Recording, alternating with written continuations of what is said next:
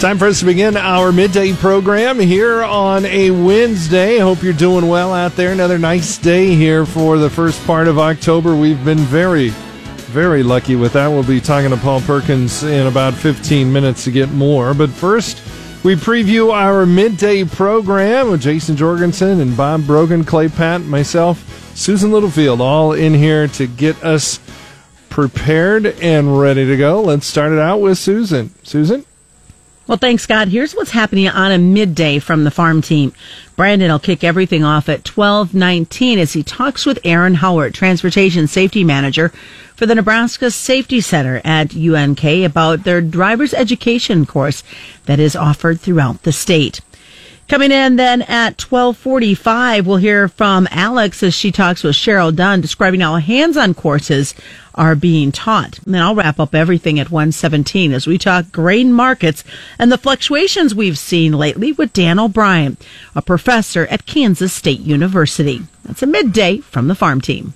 All right, thank you so much, Susan. Let's turn it over to sports. Here's Jason Jorgensen. We're going to get the thoughts of one of the Nebraska defensive coaches, his thoughts on what he's seen out of the Nebraska offense so far when they've gone ones-on-one, worked out a little bit here in preseason camp. Of course, you might see a few wrinkles in the Nebraska offense, although it's not going to be a whole lot different. And at the end of the day, Scott Frost pretty much calls the plays. But They do have a new offensive coordinator and Matt Lubick, so things could look a little different. Also, some news to pass along. We've kind of become accustomed to this year. When we get to Wednesday and Thursday, we start hearing about news some games not happening, but no football or volleyball coming up on Friday between Cambridge and Highline. So second straight week, Cambridge is dealing with that. It's a sign of the times. Well, and I said at least it's sort of convenient that they're playing each other in volleyball and in football. No other schools get involved that way. So that's where we're at. 2020, keep pressing on. We see it in the NFL right now. A lot of guys popping there, too. And a lot of COVID issues now in the NFL because one of the Patriots now came down with it, and he was pretty close talking to Patrick Mahomes the other night, although he's a superhero, so he'll probably fight that off like he will defenses in the NFL. That's crazy. Baseball playoffs continued last night, too. Not such a good day for my Padres, but or the Yankees, for that matter. 4 more games, and kind of looks like you can put a fork in the Heat down to the Lakers 3-1. Yeah, not good to be shorthanded to LeBron and crew to start with. And so, all right. Thank you, Jason. I appreciate it. Let's turn it over to Bob Brogan, who's back in here again to talk some business. Dow Jones is, Dow Jones, NASDAQ, and S&P all up right now, Bob. Stocks are recovering after the president appeared to backtrack on his decision to halt talks with congressional Democrats on another rescue effort for the economy.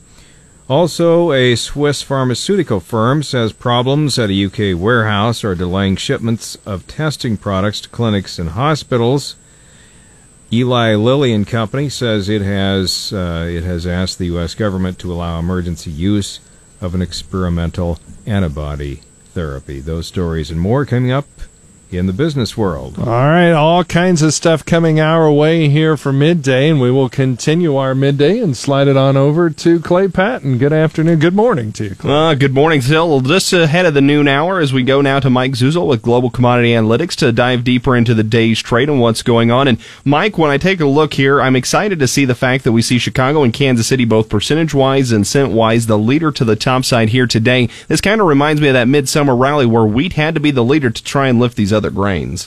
Well, yeah, and we also have that wheat hitting a fresh 5-year high, and we can't say that for the corn or the soybeans. And so the wheat has done what it's supposed to do, what it typically does based upon the analysis I've done over the years, Clay, and that is lead the show in terms of whether it's the leader to the upside or the leader to the downside. And it's probably indicative also of a very heavy net long position the funds have built up during this reflationary trade that we've seen really ever since the end of July, maybe even since the middle of July.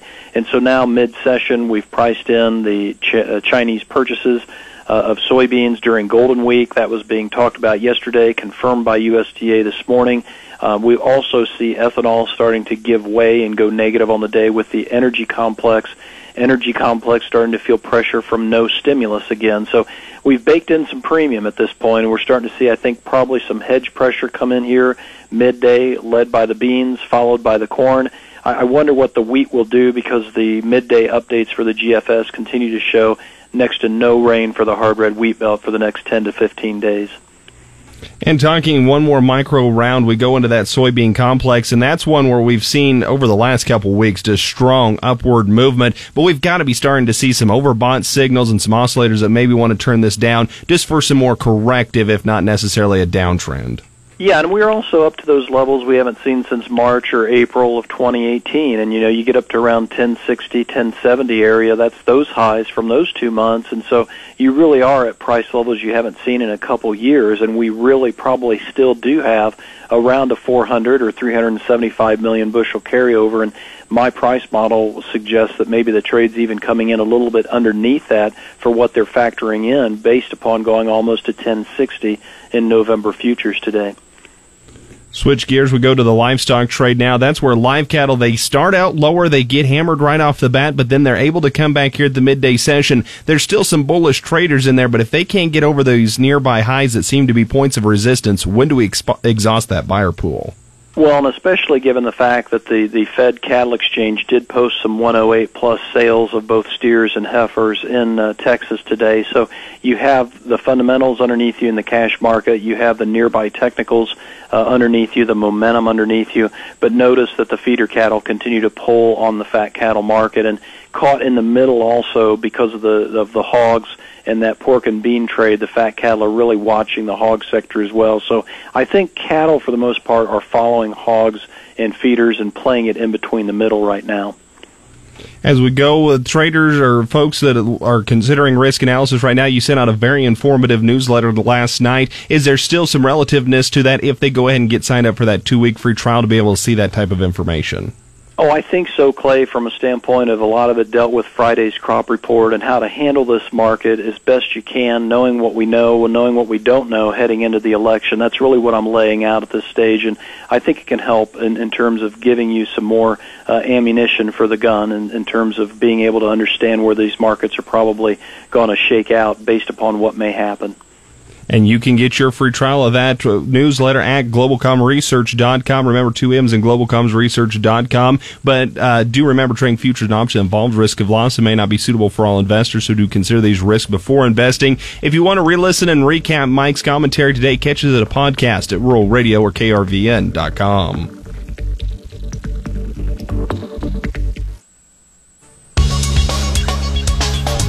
Time for us to check in on our weather and see how it's affecting agriculture for us and around the world. Scott Foster here, along with Paul Perkins, joining us. We were just talking about why you'd want to live in Louisiana. Yeah, as another hurricane coming its way, Hurricane Delta. Category 4, right? Exactly, and that's after a Category 4 already back in last month, in August, actually, not last month, but in August. So in the same area. Yeah. So it's just nutso. But meanwhile, here, no rain here. No rain, not a drop right now. We are just dry. Exactly. Yeah, maybe early next week, chances are starting to improve a little bit, but it's not going to be a big organized rainmaker since it's not something coming out of the desert southwest of the Four Corners, something that's going to be crossing the northern plains. So probably get just a brushing of some rain across the area, but right now it doesn't look too promising as far as any significant rainfall totals, but at least maybe something to settle to the dust for a few days. All right. Well, I guess, you know what? We're going to take what we can take. Exactly. Otherwise, it's been very good for harvest across the area. The warm and dry conditions continuing. Right now we have temperatures, for the most part, in Nebraska, low to mid-70s. As you head into northern Kansas and northeast Colorado, those temperatures mostly in the upper 70s. We are as warm as 82 already in the Oakley, Kansas area of western Kansas. Temperatures are as cool as some upper 50s in the northwest Nebraska Panhandle, and oddly enough, McCook currently with some hazy conditions. That's probably holding down those temperatures. Currently, McCook, at last check, within the last half hour, had a temperature of 60. A dry cold front will turn our winds around to the northeast today. It's a front dropping in from the northeast. In behind that front, our humidity expected to dip below 20% in some areas. Wind speeds, though, should stay low enough to prevent any critical fire drier weather conditions to develop. A ridge of high pressure will continue our dry weather and temperatures that are 15 to 20 degrees warmer than usual for today all the way through Friday. It looks like Friday going to be the warmest of the next 7 days. A smoky haze from the wildfires in Wyoming and Colorado may be a little more noticeable today, especially as you head towards west and southwestern areas. Winds will increase and turn back more to the south for tomorrow as that cold front that moved through today lifts back to the north as a warm front. This weekend not going to be quite as warm, but it'll still be about 10 degrees warmer than average in behind the passing of a cold front. Some rain and thunderstorms are then possible by Sunday night into Monday, with another cold front dropping in from the north and some low pressure that will track from southwest into northeast Kansas. Now there is a change in our long-term forecast for temperatures. Nebraska, Kansas, and the central U.S. now likely to see seasonal to slightly cooler than normal temperatures from Monday through October 20th. So seasonal to slightly cooler than normal, mostly seasonal. Now for a reference point, highs in mid-October for central Nebraska usually average in the mid to upper 60s, with average overnight lows in the upper 30s. The outlook for Nebraska starts out with near normal to slightly above normal rainfall the early half of next week. By late next week, though, it dries out. Late next week through the 20th, below normal rainfall expected in Nebraska. Kansas likely to have below normal rainfall the entire time of Monday through October 20th.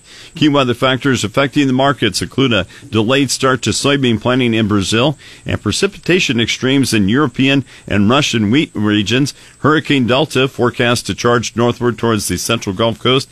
Landfall expected in Louisiana on Friday. It's possible that Delta could affect parts of southwest Louisiana that are still recovering from Category 4 Hurricane Laura.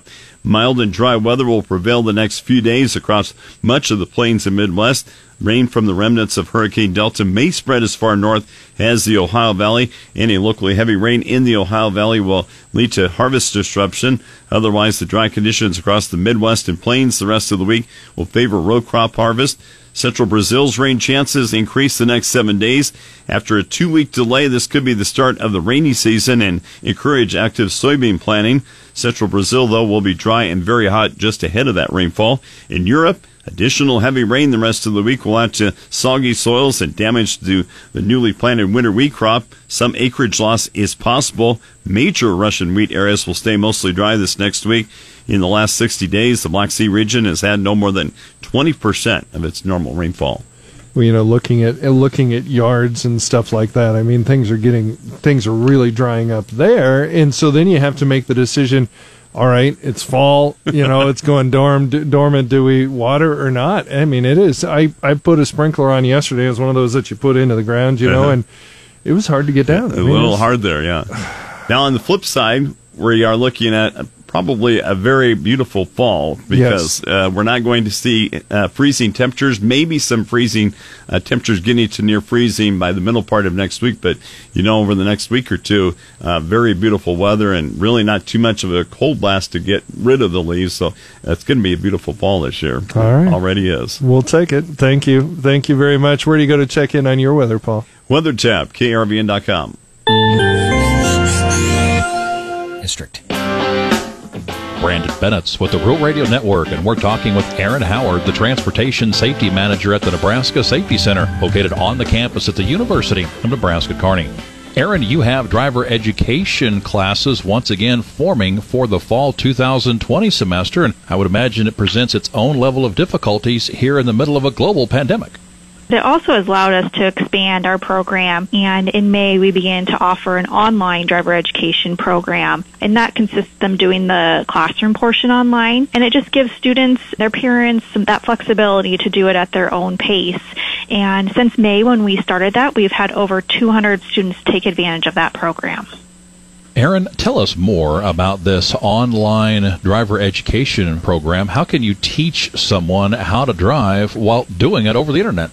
The online program, it utilizes the same curriculum through AAA, which is taught in our in-person classes. It's around 24 to 30 hours of coursework, and they designed this program to engage teens while teaching them driving skills and safety tips. Some of the course materials include videos, driving simulations, interactive exercises, and quizzes to continue to engage those students. Each student has 6 months to complete the online program while they work at their own pace. Once they complete the online portion, they then will do in-person driving with us, and they will have 5 hours of behind the wheel. And for those times, we offer them in multiple areas. The areas that we offer those driving instruction in would be Ainsworth, Broken Bow, Chadron, Franklin, Grand Island, Hastings, Holdridge, Kearney, North Platte, Ogallala, and Utica. So there's a variety of options that the student could get to complete that behind the wheel portion of the class. And with that, the Safety Center will provide vehicles at each location, so that's not something you have to bring. We will provide that for the student. Brandon Bennett's with the Rural Radio Network, and we're talking with Aaron Howard, the Transportation Safety Manager at the Nebraska Safety Center. Aaron, you've got two unique facilities. One is the Cope Driving Range there in Kearney, and also you've got a new Lincoln class that you've recently opened. Tell us about both of these unique facilities. Our driving range that's located in Kearney. It's the only one in the state and one of the only 3 in the region, and it's a full-size driving range available for training. We use that driving range facility throughout many programs, driver education, all rural transit drivers come to our facility for training, and also motorcycle instruction. The driver education utilizes the range for an experience that a student wouldn't get anywhere else. It allows them to go through exercises without being out on the roadway. On this controlled environment, they'll do parallel parking, entering and exiting an interstate, and much, much more. It just allows them to gain that confidence at lower speed and lower traffic. And a few other neat things that we do at our driving range. We will be training in October any new motorcycle instructor for the entire state. They'll be doing their training at our facility. And then also we offer motorcycle throughout the summer months for anyone looking to become a motorcycle rider. And we opened up an office in Lincoln in 2016. It's a great facility located on Innovation Campus, and we're excited to be part of that area. But with that, we also are now offering driver education classes through that facility in Lincoln. It's a great new facility for students, so it's a great opportunity for anyone in Lincoln area for another offering for driver education. And if they're looking for information on that Lincoln class, it's available with all our other driver education classes, and that's at unk.edu/DRED. That was Aaron Howard, Transportation Safety Manager at the Nebraska Safety Center, talking about the driver education classes across the state of Nebraska. With the Rural Radio Network, this is Brandon Bennett.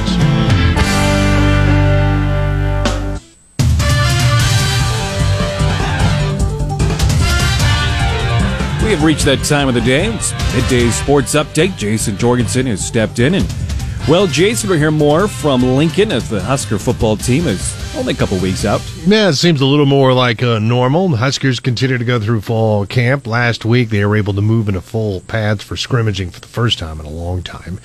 Linebackers coach Barrett Root was asked this week what it's been like working against a Nebraska offense. You know, we talked about the quarterbacks. Luke and Adrian have both been really sharp. Not only throwing the ball, but with decision-makings, pulling the ball in the run game, too. You know, I think they're executing. It's always been a very versatile offense, but I think it's becoming a little bit more precise as well. And I think they're really getting good at their core plays that they're going to hang their hat on this year. The Husker offense figures to have a few new wrinkles under new offense coordinator Matt Lubick. Huskers begin the season on October 24th at Ohio State. We'll see. That new offense will be tested week 1. I think it's good that they mixed it up. Got a new coordinator in there. Obviously, things were working the last couple of years, so I think it was right to bring in a different guy and, you know, see what happens with this offense. Yep. Wisconsin quarterback Jack Cohen is out indefinitely after having surgery on his right foot. School officials made that announcement yesterday. He injured the foot in practice on Saturday in a non-contact drill. Cohen's surgery means that redshirt freshman Graham Mertz is the most likely candidate to open up the season as a Badger starting quarterback. They will begin things on the 24th against Illinois. Now, of course, Nebraska plays Wisconsin early on in the year. Don't get too excited about this because they were very excited when they landed Mertz. He was one of their top targets a couple years ago. Listen, they know how to coach quarterbacks. Yeah. They know what they're doing there in Wisconsin. This is still not going to be an easy task, as you mentioned. No, they're just going to line up and try to run the football right. and pass on their terms. Officials with the National Congress of State Games announced the 2020 Athletes of the Year, and Kevin Heffley of Eustis has been named one of the national winners. Of course, he's a medal-winning paraplegian for the Team USA, hailing from Nebraska. At this summer's Cornerstone State Games, he comfortably won his age group in the 100 and 200-meter dashes. And for Team USA, he also has won gold in the 100-meter and silver in the 200-meter races at the games held down in South America a while back. So a well-deserved honor for Kevin. Good for Kevin. It just keeps rolling in for him, and really inspiring as well. Busy day of Major League Baseball again, starting up in a little bit. Miami against Atlanta. Houston then takes on Oakland. Then tonight, Tampa Bay against New York, and San Diego against the Dodgers. And the COVID issues continue for the NFL. Tennessee will not be returning to the team's facility after 2 more players tested positive. Also, one of the Patriots starters, Stephen Gilmore, tested positive. He'd been kind of in proximity with Patrick Mahomes the other night, so all of Chief Nation is fired up, worried about that. And no varsity volleyball or football this week between Cambridge and Highline due to continued COVID issues at Cambridge. And also just found out that York Northwest football also not going to be playing on Friday. We just keep our fingers crossed here at KRVN. Everything we've scheduled at this point has been pulled off, but that could change at any time. How we've gotten so lucky, I do not know. I don't know. That's sports. For more, find it anytime at KRVN.com. All right, thank you very much.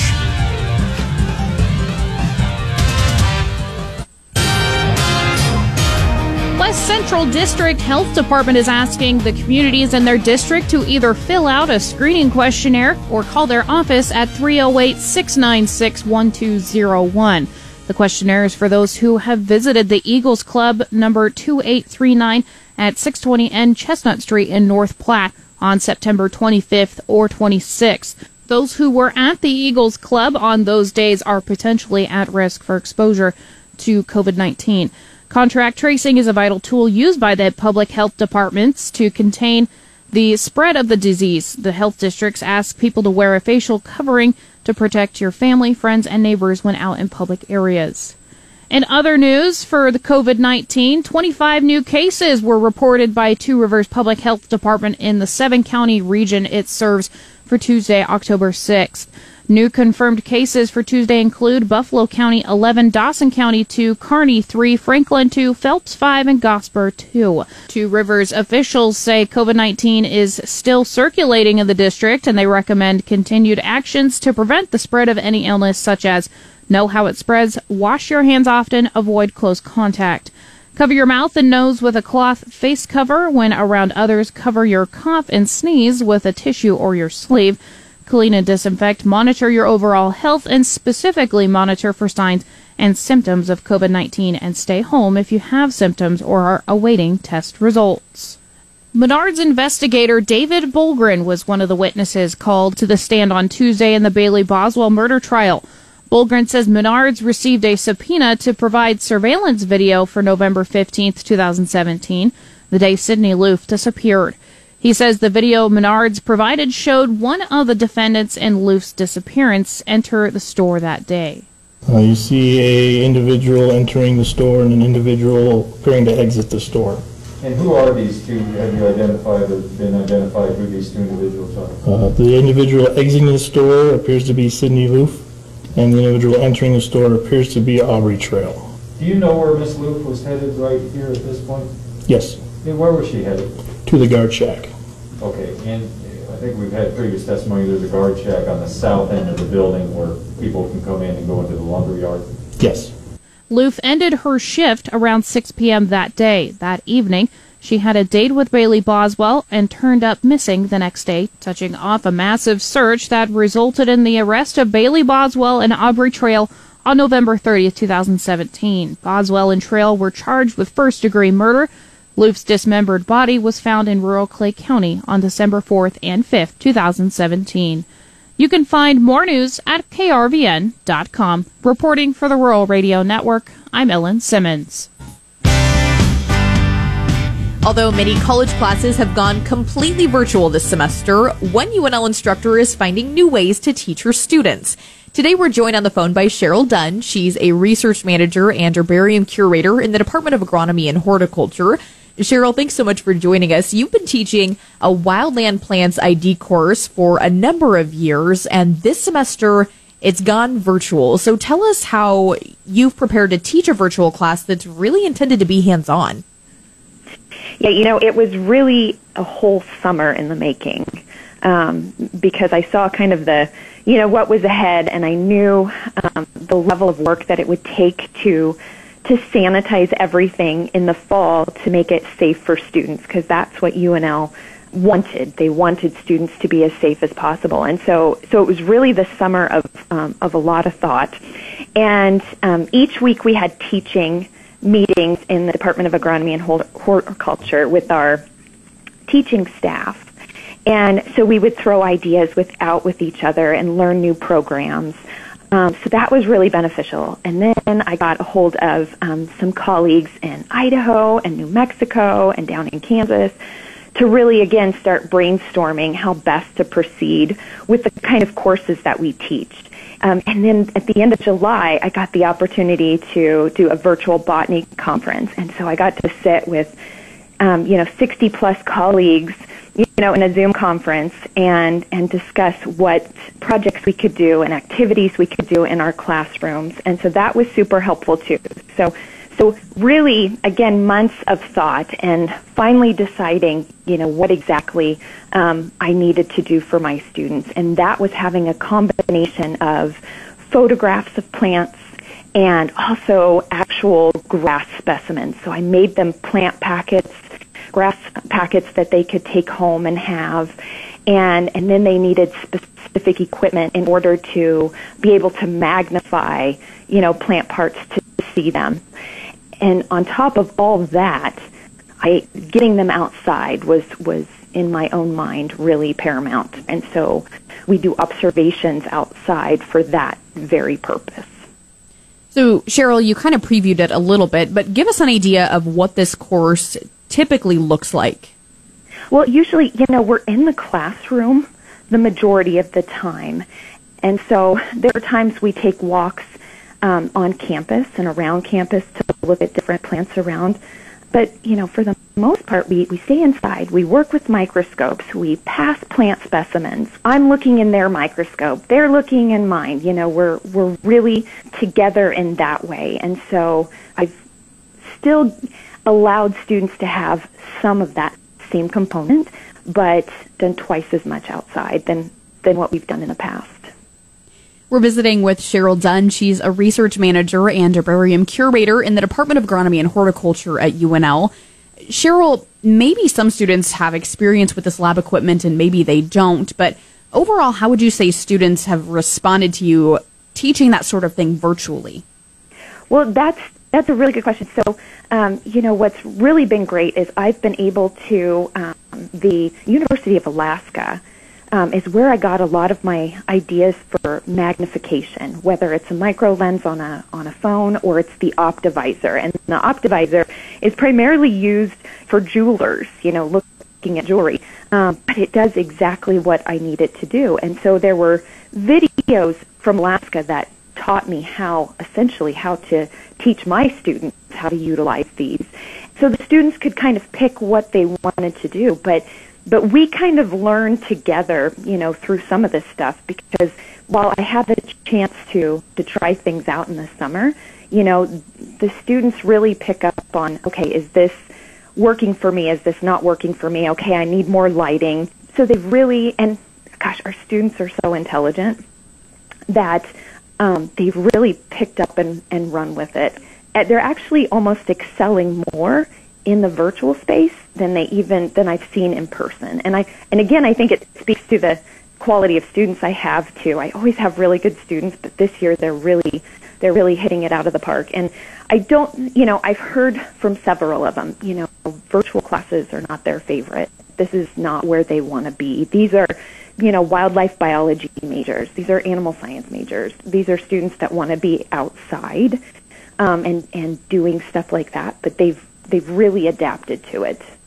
So, Cheryl, I've heard from a lot of students taking courses this semester that basically they're in an endless cycle of seeing their deadline, getting their assignments in before the deadline, and then waiting for their next assignment. And the process just continues. But this course is different because it's very hands-on. So I'm curious that at the end of the semester, what do you hope these students are taking away? You know, we always have our student learning outcomes, right? Where it's and one of my student learning outcomes is to be proficient in plant identification, obviously. And I think they'll walk away with that. I think they'll walk away with the appreciation of it. But I was telling students yesterday that I came to UNL 12 years ago, and people would bring me, physical plants to identify. And now most of my identification for folks it's through photographs.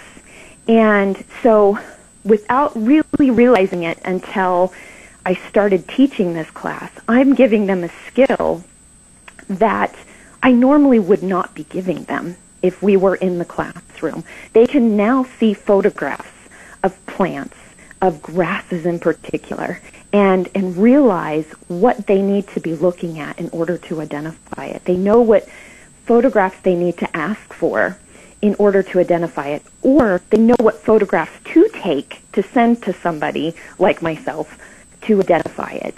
And so I think that, that's a really fantastic takeaway through all of this too. All right, thanks so much, Cheryl. Cheryl Dunn joining us. She's a research manager and herbarium curator at UNL. Broadcasting from the Nebraska Soybean Board News Desk, which is brought to you in part by Nebraska soybean farmers and their checkoff. You're listening to the Rural Radio Network. Bureau. With the Business Report, I'm Bob Brogan. Stocks are recovering after President Donald Trump appeared to backtrack on his decision to halt talks with congressional Democrats on another rescue effort for the economy. Trump sent a series of tweets saying he's open to standalone measures that would send $1,200 stimulus payments to Americans, as well as limited programs to help airlines and small businesses. The S&P 500 rose 1.3% in opening minutes. Airlines and other stocks that most need the economy to strengthen lead the way. Eli Lilly and Company says it has asked the U.S. government to allow emergency use of an experimental antibody therapy. That's based on early results from a study suggesting the drug reduced symptoms, the amount of virus, hospitalizations, and ER visits for patients with mild or moderate COVID-19.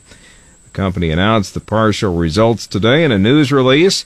They have not yet been published or reviewed by independent scientists. The drug is similar to one President Donald Trump received on Friday from a different company. Swiss pharmaceutical firm Roche says problems at a UK warehouse are delaying shipments of testing products to clinics and hospitals.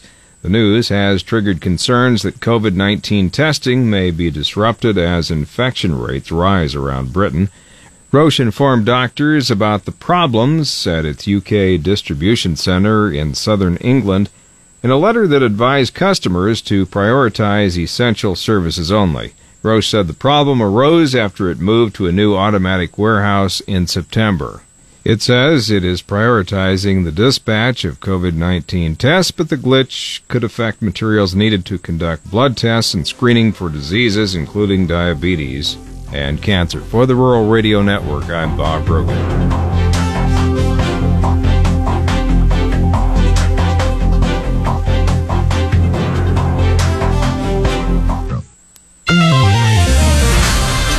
We've seen a lot of fluctuations in the market that will continue in the coming weeks. Good afternoon. I'm Susan Littlefield on the Rural Radio Network. Last week, during the Kansas State University's Ag Lenders Conference, I caught up with Dr. Dan O'Brien. He is a professor through the Department of Ag Economics, as we talked about the fluctuations that we'll continue to see in the market. I think I don't see how it's avoidable, really. If nothing else, it has to do with the attitude of the populace, in that we're not inclined now to just assume things will work out. We're pretty reactive on things, and that has come over into the markets, and so we get just a few numbers in the markets, and then have expectations, move things all over the place, and then we get a few more numbers. Then we move there. So you've got a lot of. To the degree we can, we have hard numbers.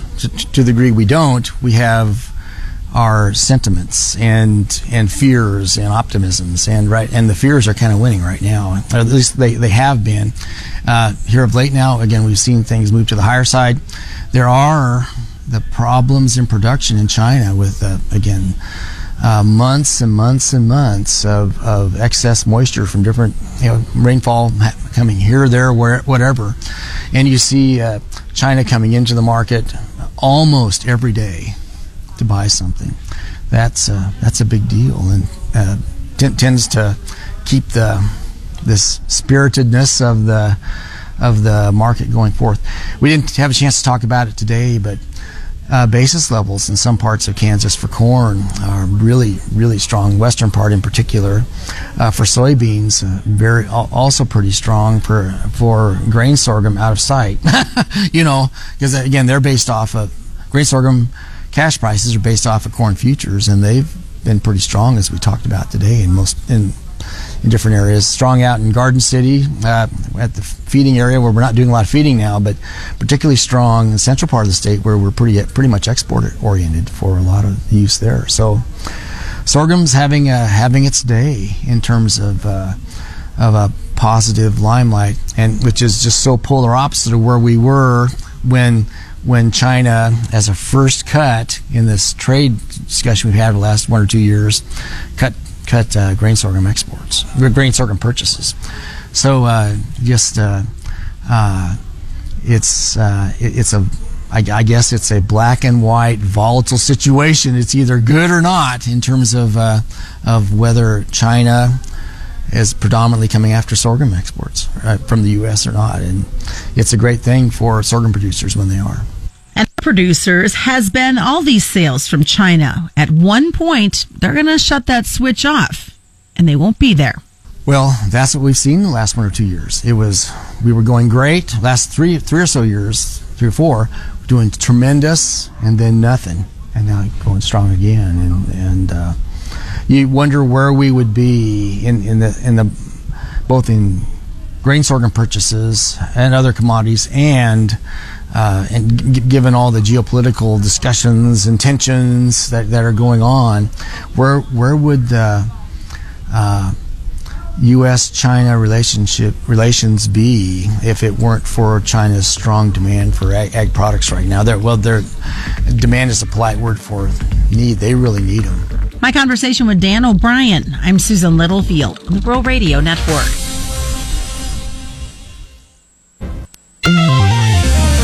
Clay Patton on the Rural Radio Network. Let's check in with John Payne, Senior Marketing Analyst with Daniels Ag Marketing in Chicago and publisher of the newsletter This Week in Grain. And John, across the board here, even though we settled a little bit off their highs, a pretty strong day once again here in the grains. Is this continuing to be poised off dry weather, or are we actually seeing money flow back over to the commodities? Because this thing is on fire and just doesn't seem to want to correct, even when it shows overbought signals.